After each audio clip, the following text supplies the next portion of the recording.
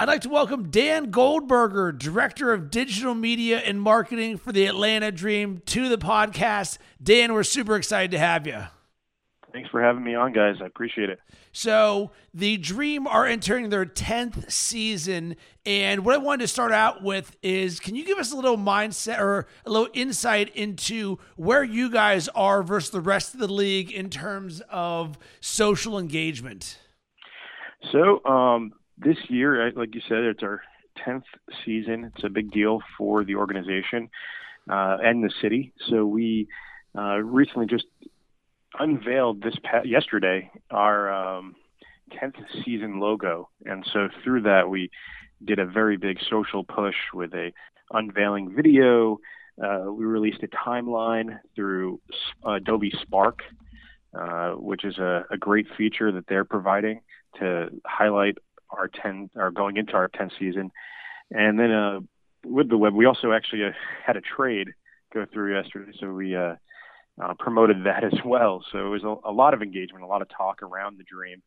We're also jumping in. We appreciate the Falcons and what they're doing in the city of Atlanta. So we are jumping on that conversation to highlight how great Atlanta is a smart sports team, sports town, and engaging our fans and their fans, which kind of overlap. So one thing that I noticed is you had players doing Instagram takeovers. How successful has that been for you guys?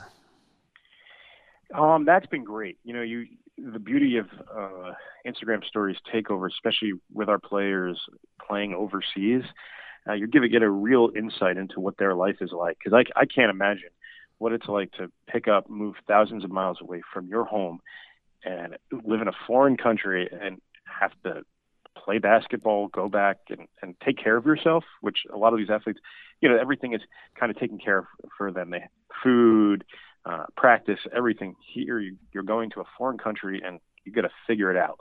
And getting the insight, our fans just really loved it. And then now with Instagram stories, you can get the behind the house analytics to see what fans are looking at. And that was huge. I mean, compared to some of our normal posts, fans really engaged with it and followed up. And the beauty is now we captured our last one and replayed it on Facebook for our fans, and that got huge engagement after the fact. So it was a nice way to kind of bring it back to the fans. If they missed it on Instagram, we re-showed it. That's smart to reutilize that, that content. And I guess, obviously you guys are jumping in on new platforms and trends and really paying attention, especially to the social side, which is very smart. I guess I'm curious, looking forward through 2017, what are you guys as a team, what is the Dream focusing on as marketing initiatives and channels and platforms putting more effort in than others? So in general, we're doing a hard look at our fan base, because the WNBA fan base is a little different, but we are basketball fans. We're sports fans, and one of the big things is making sure to highlight how athletic our athletes are. I mean, these are the best women in the world at what they do. And it's 144 athletes in the league at the top of their game. And we're really focusing on, most people can't do what they do. I mean, most, men maybe will look at it and say, oh, I could do that. Well, we're going to show you can't. And then highlight how great they are at this sport.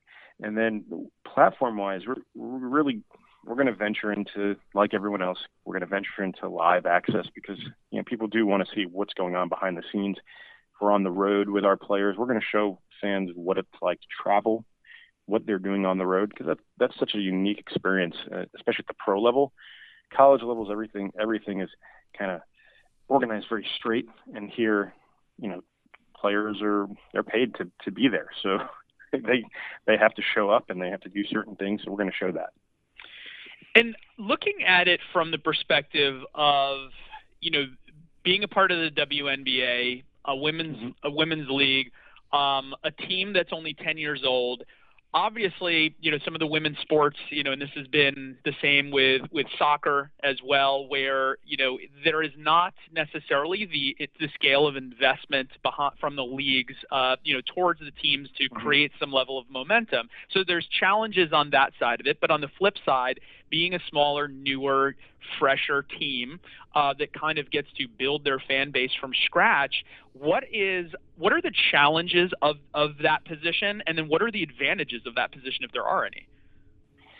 So the challenges are, we're also in a league where half our teams are owned by NBA franchises and then half are not. We're a privately owned organization. We have the only woman-owned franchise unit we have 2 women who own our team, and it's a challenge because we're playing catch up in a lot of ways, because a lot of teams may have a little more financial leverage, or they can purchase into something that the NBA team is doing.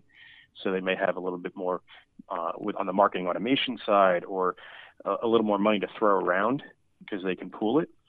So we have that challenge. Finances is always going to be an issue, but it also allows us to be a little more creative. So like I mentioned before, that with Adobe Spark, well, we have a Adobe login because we do everything in house. We have a graphic designer. We have a full-time marketing kind of a coordinator who helps with social content creation and helping on the PR side. So he's doing a lot of stuff. But with like Adobe Spark, we dived in. We saw something that we can use for free, and really tested it out and used some old videos. And we don't have the restrictions maybe that some of them. We don't have the red tape. We're kind of a startup in a lot of ways. We have under 20 people on staff. So it's been a lot of fun to really be creative. And we talk a lot about being the best. We know that. So on the college side, you have that Clemson gets a lot of love, and they deserve it. They work hard. They work as a team. And we admire that, and we talk a lot about how can we be the best in what we do in the W, and then maybe in NBA and W, just see how we can be number one at what we're doing in the social and digital space. So Michael Cooper is the head coach of the Atlanta Dream, and obviously he's from the Showtime Lakers. Is there anything that you guys have been able to learn from him that you've then been able to implement? Because he certainly brings a unique perspective and a good amount of credibility to everything that's going on with your organization. Yeah, I mean, you always run into the issue with someone like that people will call up and say, "Oh, I want to talk to Michael Cooper because, he's great. I remember him with the Lakers." And then they talk to him and say, "Hey, it's the head coach of Atlanta Dream, Michael Cooper. So, Michael, let me talk to you about the Lakers." And they never bring up what he's doing currently, and he has to push that into the conversation. So what we've learned is he's been very proactive in reminding people what he's doing now. He's super successful. He has over 200 plus wins in the WNBA. He's won 2 championships. We're lucky to have him, and trying to push him to get a little bit more on the digital side. He has a Twitter handle, but he doesn't really use it. But we're trying to leverage him and talk to him about being on video more, and being out there in the community and being open to new opportunities. And he's got a dynamic personality. And so we really try to leverage that personality and make sure we are highlighting what he's done, but how he's translating it to the W. How important is live streaming going to be to you guys and your strategy moving forward? It's huge. I mean, it changes the game, being able to just simply pull up your iPhone and flip on a live interview post game, or shoot around to around game days. And then in the off season, it gives us an opportunity to highlight things that may be going on in the community. We're very community based, and that's something that the W does very differently than all the other pro leagues. We're doing events in the community all the time. Our players are required per contract to do at least 10 community outreach projects a year. So that's 120 different times we get to leverage the community with our players when they're in market. And then outside of market, we're doing fit clinics, and we're taking our mascot Star on the road and bringing him to schools. And so going live will change the game, I guess, to really highlight those than coming back to a photo gallery later on, or a video that gets produced, and by the time it gets up there, it's already kind of old news. So just like the news cycle currently with everything that's going on in politics, everything's now, and then the conversation changes within 15 minutes, something else pops up, and we have to do the same with us, is really show the now and not the what was. Dan, I have one last question here, and what advice, if you were talking to either other teams within your league or other organizations or teams that are in a similar situation, a more startup type of position, newer, been around for 10 or less years, what advice would you give to them from a marketing perspective of what to really look out for that has the biggest upside and the biggest impact to grow the team? On the marketing side, just find talent that is able to do multiple things. So, we can't specialize in just one area. We have to be able to handle be good in numerous areas. I would love to be the best at everything, but I can't, and it's not possible. I'd love to be, as good as I possibly can at multiple areas. So having talent that can pick up a camera and do some video and not be afraid. Someone that's willing to take the time and jump into a mascot costume. I know it sounds crazy, but it having the team, we just put together a video because we're moving facilities this year. It's from Phillips Arena to McCamish Pavilion on the Georgia Tech campus because of renovations at Phillips. So we decided to do a kind of Rocky theme, running with the dream to McCamish Pavilion. And to get the mascot, it costs $150 every time you hire someone to be in the mascot. But having staff members that are willing to take one for the team and dress up as the mascot for free and be silly and be part of a video, that goes a long way. So I think it's really going across different departments and working as a team, and really no team is successful on the court if they don't work together as a team. And we see the same thing off the court. If you're not working as a team successfully off the court, we're never going to be successful as an organization. So especially on the small level, you need to be able to work across the table and work with each other. There's always good and bad, but team is the most important aspect of the organization. Well, Dan, if a requirement is jumping into a mascot costume, then sign me up, because that sounds fantastic. We'd love to have you.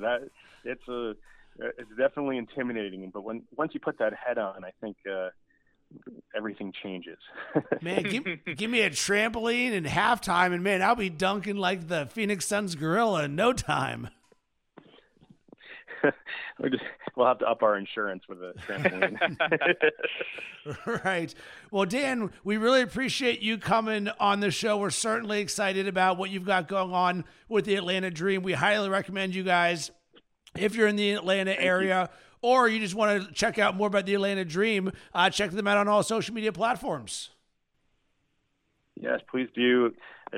Follow us. All our handles are at Atlanta Dream. We'd love for everyone to check us out, see what we're doing, reach out, send us emails, give us suggestions, but definitely check out a W game if you're in the market. You'll be totally impressed by walking to arena and watching these women play. They're unreal. Awesome. Incredible talent. And Dan, thank you so much for jumping on the show. We appreciate it, and it was awesome to talk with you. Thank you guys so much for including us in your podcast. We really appreciate it. Thank you.